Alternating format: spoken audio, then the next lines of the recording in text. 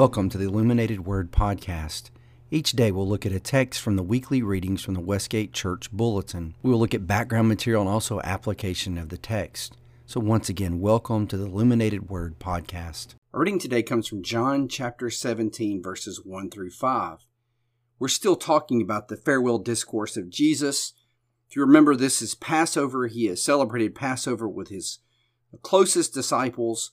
He has washed their feet and given them the example of servanthood, to serve one another, to love and care for one another. And now we get what some call the beloved chapter. Many call John the beloved book. This is the beloved chapter in the beloved book. And the reason people call it the beloved chapter is we get a glimpse into the heart of Christ. We get his prayer life. I would think if you could know the prayer life of a person and what they pray for, you get a picture into that person's soul and deepest feelings. And we get the veil pulled back today, and we get to see what Jesus prays for. And this is the longest prayer recorded by Jesus in the New Testament. So we get this long prayer. And this prayer divides up. The first part of it that we're going to read here in just a minute is this talking to the Father, this praise to God the Father.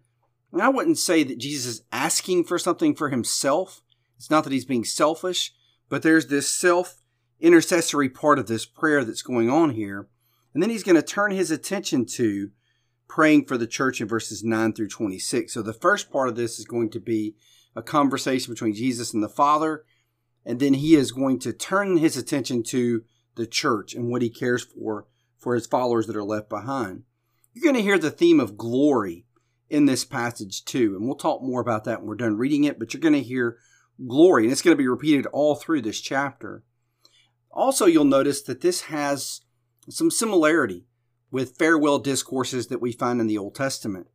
For example, in Moses' farewell in Deuteronomy 32 through 33, you get part of his farewell as part of it is a prayer, just like we see with Jesus. So not only is Jesus giving last-minute instructions, final exhortations, he's also praying as part of this. And so this is part of a long tradition of leaders in Judaism that would give a farewell discourse. We know rabbis did this too.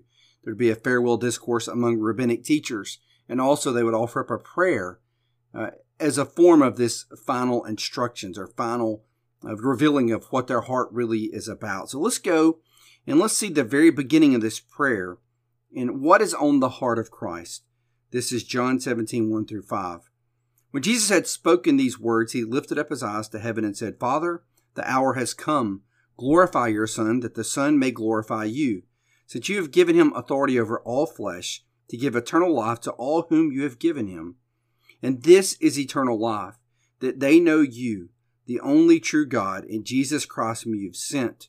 I glorified you on earth, having accomplished the work that you gave me to do.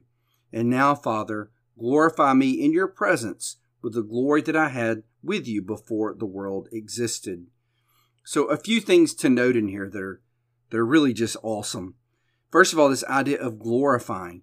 Jesus glorified the Father by doing the plan that he was sent to accomplish. So Jesus had a mission. He accomplished that mission, and now he's about to go to the cross, and the cross is seen, even though it's humiliating from a human perspective, it is viewed by Christ as a moment of glorification because he's taking God's plan to its fullest extent. He's going to love us to the very end. He's going to give up his life as a sacrifice, and in that there is glory. So glory here is just honor and praise and weightiness. So Jesus receives glory because he accomplished the mission he was given.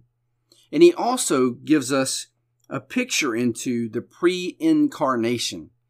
Now, what I mean by pre-incarnation, incarnation means that God became flesh. That is the doctrine of the incarnation. We've already heard that in John 1, especially John 1:14. The Word became flesh and dwelt among us. So Jesus, the eternal Son of God, who had lived in the glory of heaven for all eternity, comes to this earth and takes on flesh. And now he's going back to the Father. He's going back to the Father to receive the glory he had before he ever came to this earth. So we get this idea of this pre-existent relationship between the Father and Son, who had been there for all eternity. The Father and Son had this relationship together. Jesus is going back to the Father. He's going to receive the glory that he had before he came to earth. And I would say even more glory because he has accomplished the will of the Father. We're going to see in Revelation later, another book that John writes, Revelation chapter 4 and chapter 5, that all of creation and all of heaven honors God as creator, but also honors the Lamb as Redeemer. So in heaven, there's this liturgy, this worship that takes place where they worship the Lamb because he laid down his life for the sheep, for his people.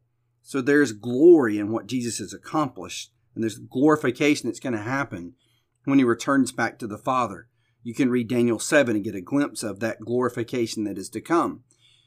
Then Jesus says that he has the power to give eternal life, and that eternal life is this, and this is key for us.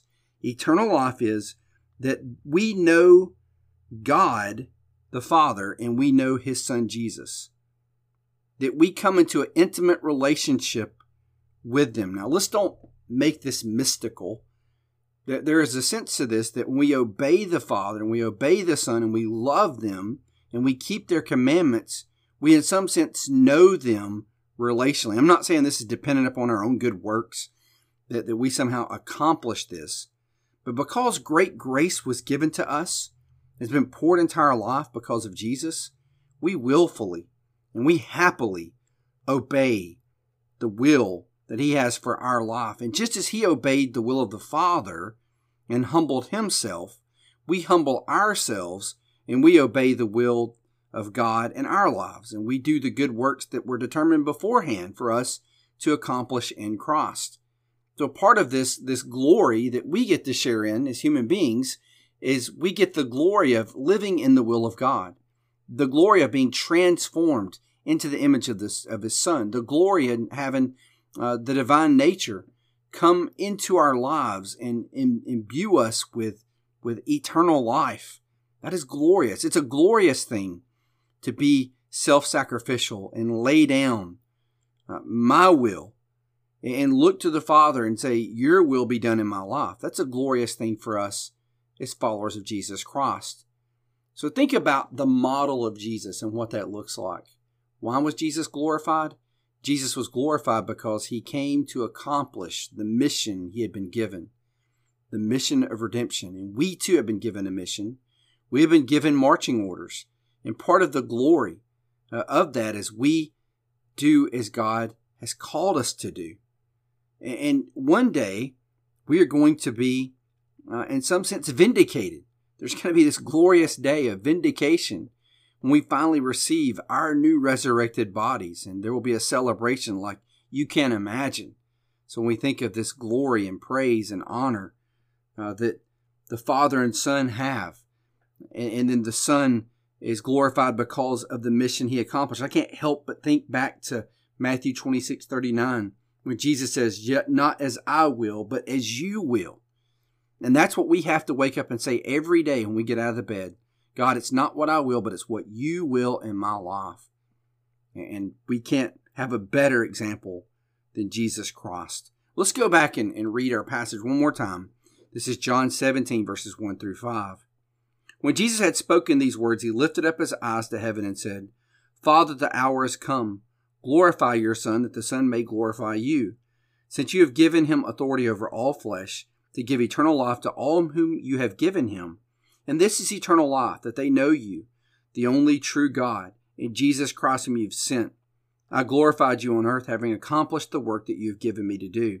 And now, Father, glorify me in your own presence with the glory that I had with you before the world existed. And we can say amen to that. Well, I hope you're having a good start to your week. I hope these podcasts are encouraging you, helping you grow in your walk with Jesus Christ. And I would love to see you back again tomorrow. We'll be back in John chapter 17 as we continue through this majestic, beautiful, powerful prayer, glimpse into the heart of Jesus. I'd love to have you back tomorrow for the next podcast. God bless. Hope you have a great day.